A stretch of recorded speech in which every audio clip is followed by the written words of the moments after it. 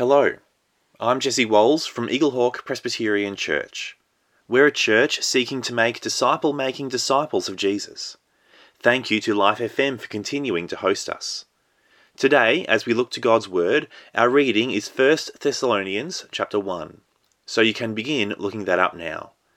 This sermon was recorded live at Eaglehawk Presbyterian Church. After reading the passage, we'll hear the children's talk, so if you have children, make sure they're listening. And then we'll go to the sermon. And so let's hear the reading of 1 Thessalonians chapter 1. Paul, Silvanus, and Timothy, to the church of the Thessalonians in God the Father and the Lord Jesus Christ. Grace to you and peace. We give thanks to God always for all of you, constantly mentioning you in our prayers, remembering before our God and Father your work of faith and labour of love and steadfastness of hope in our Lord Jesus Christ. For we know, brothers, loved by God, that he has chosen you, because our gospel came to you not only in word, but also in power and in the Holy Spirit, and with full conviction. You know what kind of men we proved to be among you for your sake. And you became imitators of us and of the Lord, for you received the word in much affliction, with the joy of the Holy Spirit, so that you became an example to all the believers in Macedonia and in Achaia. For not only has the word of the Lord sounded forth from you in Macedonia and Achaia, but your faith in God has gone forth everywhere, so that we need not say anything. For they themselves report concerning us the kind of reception we had among you, and how you turned to God from idols to serve the living and true God, and to wait for his Son from heaven, whom he raised from the dead, Jesus, who delivers us from the wrath to come. Okay, hello everyone. I've got a few things here, and I need you to tell me, what am I supposed to do with them? Okay, what am I supposed to do? What is this? Hannah? It is a wooden spoon. Wooden spoon. Now, am I supposed to play drums with a wooden spoon? Is that what I'm supposed to do with it? No? Okay. What am I supposed to do with a wooden spoon? Yeah, Isabel? Cook with it? Do I put it in the pot and let it stew? No? What is it?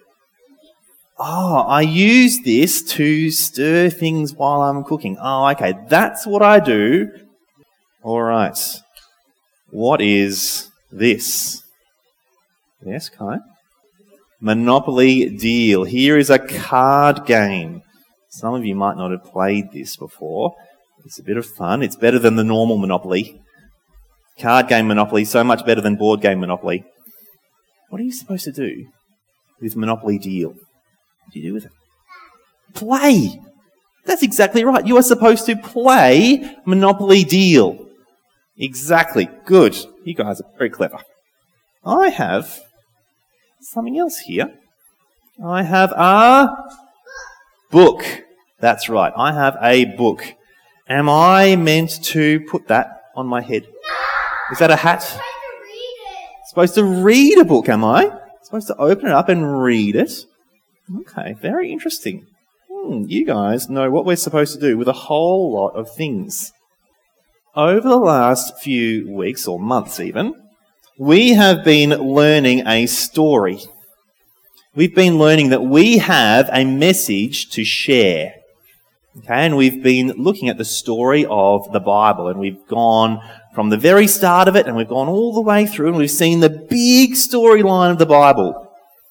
Okay, we saw, firstly, that God, he's got the crown, because he's the king, and he made the world. He made it good. He's the ruler of the world, and he made us, he made people in his image. That's what we learned in our first and second weeks. God made the world, and he's the king of the world, and God made us in his image, and he made us special. And then in our third week, what did we do here? Can you remember? What does that picture say? Hannah? We crossed out God, that's right. We rejected God. Do you know what that's called, rejecting God? Yeah, that's called sin. So we sin and we decide we want to live life our own way. We rebel against God. That was week 3. So this was week 1 and 2. This is week 3, and then week 4, God punished us. God punished us because there's consequences for our rebellion. Okay, but then God sent Jesus to die on the cross to save us. Because Jesus didn't do this, did he? Jesus didn't cross God off. And so that means he didn't deserve punishment. And so when he was punished on the cross, he was punished for us. And then God, last week we saw, God raised Jesus to life again and made him the king. Now that is a big story. And we've been looking all across the Bible at that story. The question is, what are we going to do with that story? We cook with a wooden spoon. We play with a card game. We read a book. But what do we do with this story, this message from the Bible? What are we supposed to do? Well, this picture here says that there's 2 things that we could do. There's 2 things we could do. Either we can keep doing this. We can keep living with a crown on our own heads. We can keep rejecting God if we wanted to. We could ignore this message. Does that sound like a good thing to do? Oh, I'm seeing a lot of shaking heads. That's right. That's not a good thing to do. Because what's going to happen if we do that? We get punished. This still happens, doesn't it?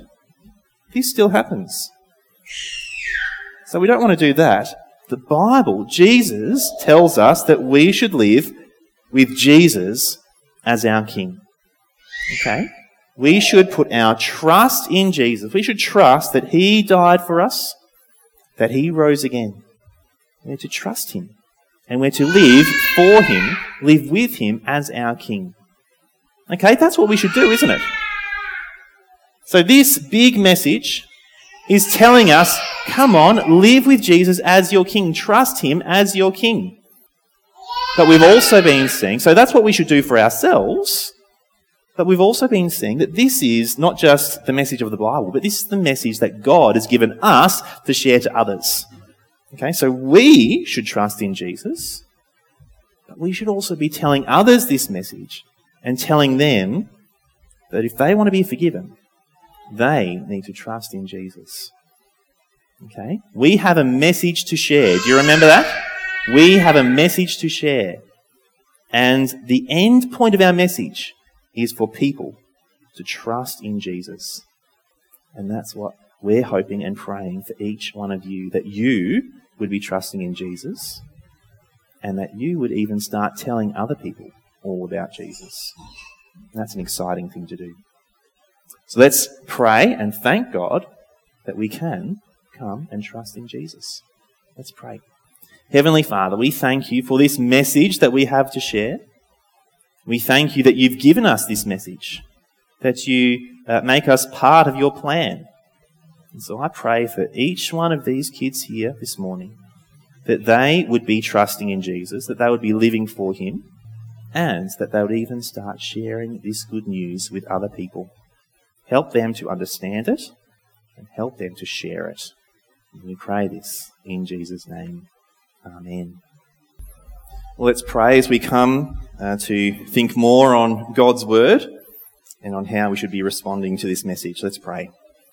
Our God in heaven, we ask that we would have soft hearts and eager ears, ready to hear from your word. May your Spirit be at work in us even now, that we would understand and that we would do all as your word calls us to. We pray this in Jesus' name. Amen. Divorced, beheaded, died. Divorced, beheaded, survived. How many of you know what that's talking about? Anyone? You know? You know? Yeah, what is it? Henry VIII, that's right. Henry VIII, his wives. Help us to remember the outcome of each of his 6 wives. Henry, we know he was desperate for a male heir, and it was only Jane Seymour, his 3rd wife, who died from illness, who managed that feat. None of his other wives managed to bear a son to solidify the Tudor dynasty. Now, Henry wasn't expected to be king. It was his older brother, Arthur, who was to be king, but he died from illness 6 months or so after he married Catherine of Aragon, daughter of the powerful king and queen of Spain. Now that story in itself is interesting, and Catherine ended up being Henry's first wife, which caused a dilemma for the Pope a few years later when Henry asked for an annulment. One of the challenges when we look at history is the question, so what? What am I meant to do with this information? Why is it important? Is it important? Does it impact my life? Does it change anything? To be honest, you probably could have gone your whole life without hearing that little rhyme and knowing the outcome of Henry's wives. Doesn't really matter to your everyday life, does it? For the last 2 months, we've seen that we have a message to share. But so far, all of the 6 elements that we've looked at have been events in the past. God made the world, He made us in His image, we've all rebelled against Him. He sent Jesus to die, to save us. He raised Jesus to life as a living King and Saviour who will one day return. We have a message to share. All of those elements are part of our message. And our message is mainly about what God has done to save us from the coming judgment. But our message also includes a call to respond rightly to what God has done. Otherwise, we may as well just be talking about Henry VIII with no practical impact on our lives. The final part of our message is, turn to the Lord. That's the gospel's call, and it's our call to others. And that involves 2 related responses, which will be our first 2 headings, which you can see on your outline on the back of your pew sheet. Faith and repentance. And then our final heading is what we should be doing as we call them to respond. We should be praying for God to save. Faith, repentance, praying for God to save. Those are our 3 headings as we consider the gospel's call, turn to the Lord. And so let's turn to our first heading, our first response that we're calling people to, faith. Now there are some people who don't think that this response is even necessary. They think that Jesus' blood is universally applied, that everyone benefits from his death. These people are called universalists. And ironically, these people who think that Jesus saves everyone ignore Jesus' own words in the Bible's most famous verse. For God so loved the world that he gave his only Son, that whoever believes in him should not perish, but have eternal life. This is why Paul is so thankful in 1 Thessalonians for their faith. Because like he says to the Ephesians, it's by grace you have been saved through faith. It's by God's grace, his kindness in having Jesus die in our place, that we're saved, but only if we believe. Now, some people mock the idea of faith.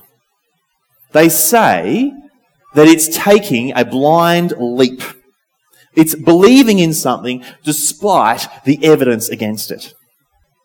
But that's just not true. They've made up that definition. Faith today has become a religious word, but it wasn't originally. It wasn't a religious word when the Bible was originally written. You see, every person exercises faith every day. When you get in your car, you are believing, you are trusting that it won't explode. When I eat dinner, I am trusting that Beck has not laced it with poisoned mushrooms. When you sit down, you are trusting that whatever you're sitting on won't collapse. Now, sometimes your trust is well placed. At other times it's not. But we all exercise faith every day. Without faith, it's impossible to live. In the Bible, you could go through it and you could replace every time faith comes up with the word believe or trust. And it would be perfectly fine, perfectly legitimate to do that. But what does faith look like? See, there are three elements to genuine faith in Jesus which saves you. The first element is knowledge. If you're going to believe Jesus died to save you, then you need to know that claim, that story. That's why Paul went on his missionary journeys. It's why he came to the Thessalonians. See, they hadn't heard of Jesus yet. They hadn't heard of what he'd done at the cross. And so without that knowledge, they couldn't have faith, and so they couldn't be saved. There are many people in Australia who don't actually know the gospel. It seems strange to us, doesn't it? But they don't actually know the gospel. They've heard the name Jesus, most of them. Maybe they know a bit about Christmas and a bit about Easter. They don't really know. They don't know what it achieved. They don't actually know how to be saved. First, knowledge. Second, there's assent. You assent, you acknowledge that it's true. Hebrews 11:6 says, "Whoever would draw near to God must believe that he exists and that he rewards those who seek him." It's a tragedy that so many have heard the truth of Jesus and have even grown up in the church. But they reject it. They reject the message. This is why, like Paul says in 2 Corinthians 5:11, we persuade others. To persuade others to believe it's true, we need to know their objections, don't we? Do they not think that the Bible is reliable? Have they seen hypocrisy in the church? Does Jesus seem irrelevant? This is why our conversations with loved ones about these things are so important. If they don't believe it's true, why not? But knowledge and assent, they're not enough. If this is as far as you go, well then you're no better than the demons, James says. No, the third element is vital. The third element, wholehearted submission. Where your life is now oriented around this new, incredible reality. Jesus died for my sin and rose as my King. This wholehearted submission will show itself in the way we live. We're not going to continue a life of rebellion against God. No, we'll want to obey him. We'll want to hear our King speak to us as we read his word. We will want to speak to our King, sharing our thoughts, our fears, our desires, expressing our wonder and our praise. It means we will gather regularly with his people to hear him speak to all of us and to join with God's people in prayer and praise. Paul thanks God for the Thessalonians' work of faith. He says people everywhere are talking about the Thessalonians' faith because it's changed them. So this will change how we use our money. Jesus said, where our treasure is, there our heart will be also. what would your bank balance say about where your heart is? Are you generous, giving to gospel causes, to other social causes? Or is it all spent on yourself, on your own desires, on trivial things?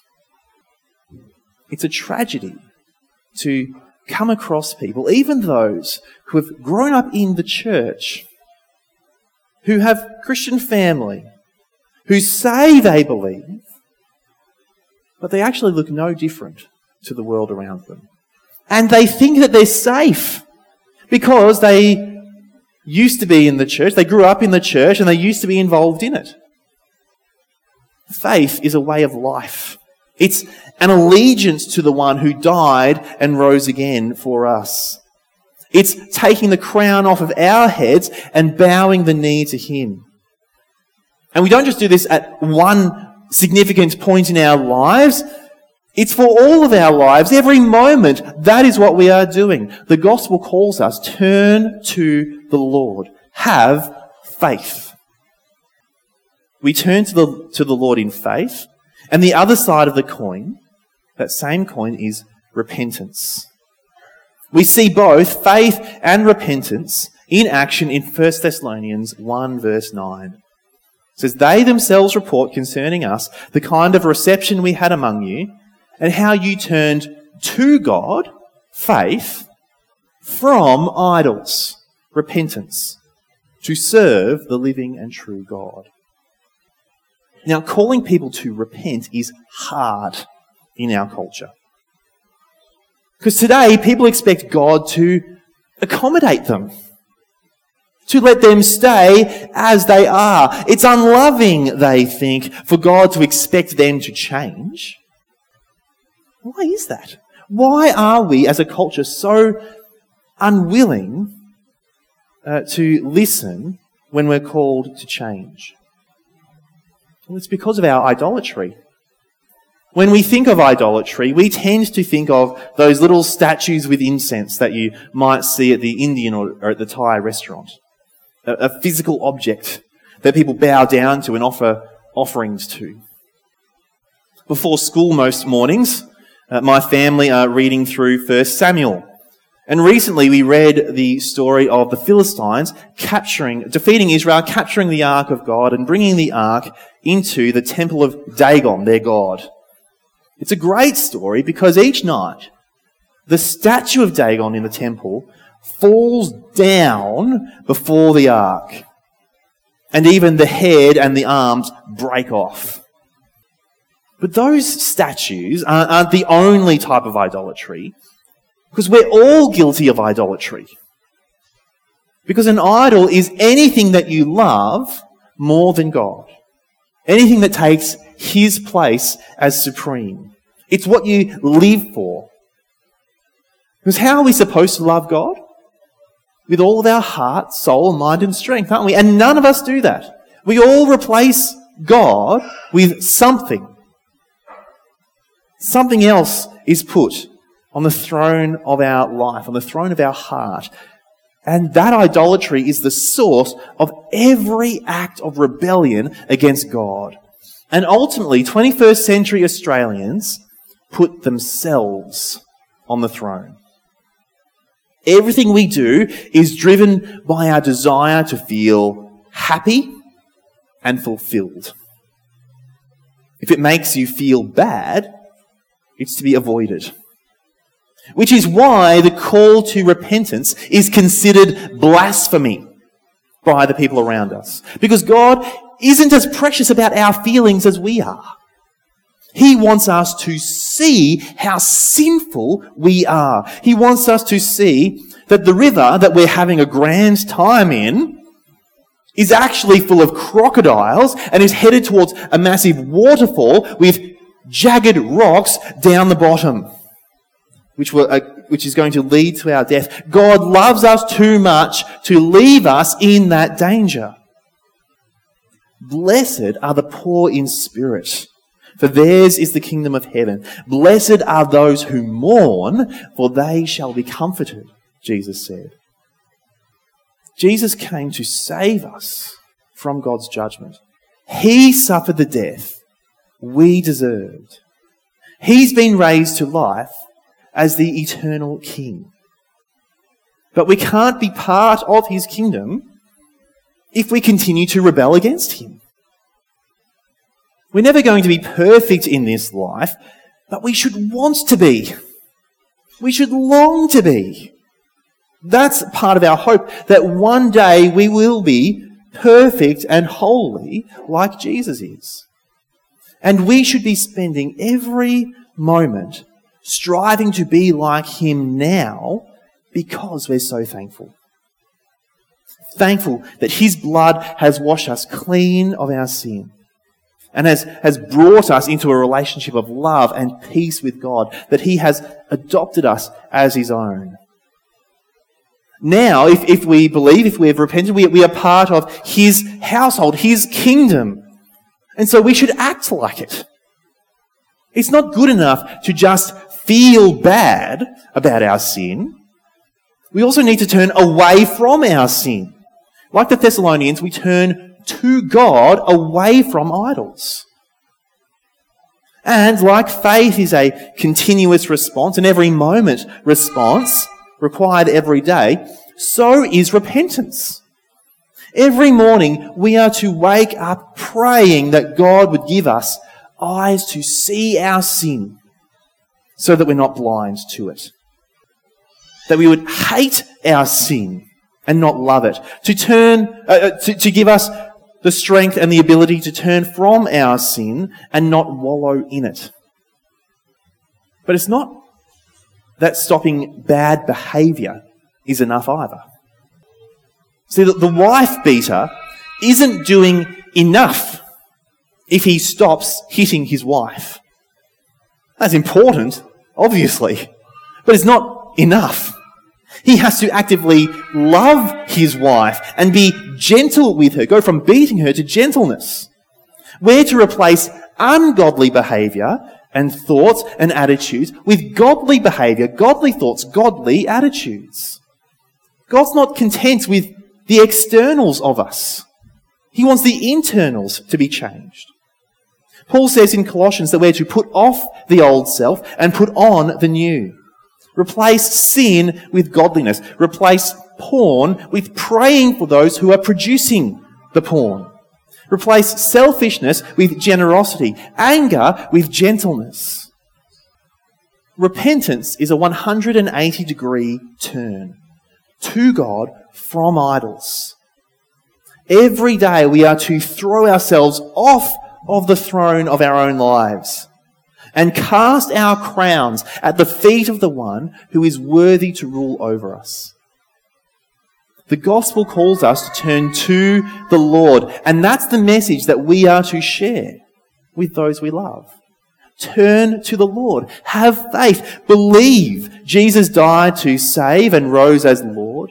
Repent from sin. Turn from them and live for him, not yourself. That is our message. That is our call. That's the response that we want to see. But what's the response we'll get? Just imagine if, after this morning's service, we all decided to take a trip to the funeral directors. And let's imagine that we entered that place and we shared this message with the corpses there.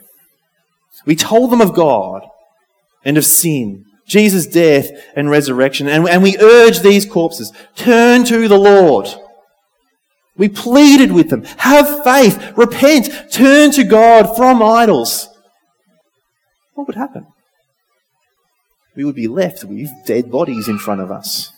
Dead bodies who aren't doing anything, who aren't putting their faith in anything, and aren't turning to God.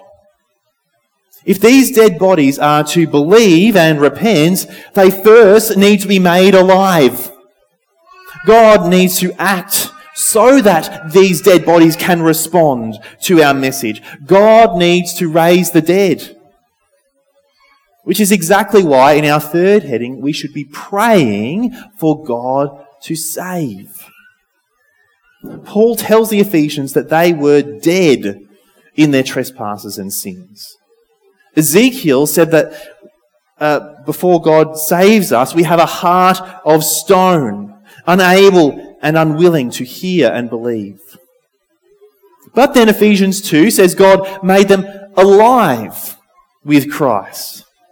And they were saved by grace through faith, and that faith is a gift from God. Just like God opened Lydia's heart in Acts 16. Like he was adding to the church all through Acts, God took the hearts of stone and gave them a heart of flesh. Paul thanks God for the Thessalonians' faith, remember, because it was God who gave them that faith, who gave them a heart to believe, and so he could thank God for it. They truly did believe, and they were able to because of God's work in them. God gives faith, he opens hearts, and he grants repentance. He enables repentance, like the Jews say when the Gentile Cornelius came to faith. See, salvation is God's work from start to finish. He sent Jesus to pay for our sin. He gives us a new heart so we can repent and believe. He raises spiritually dead people to life so that we can respond to the preaching of the gospel. And given that reality, what should we do as we share this message?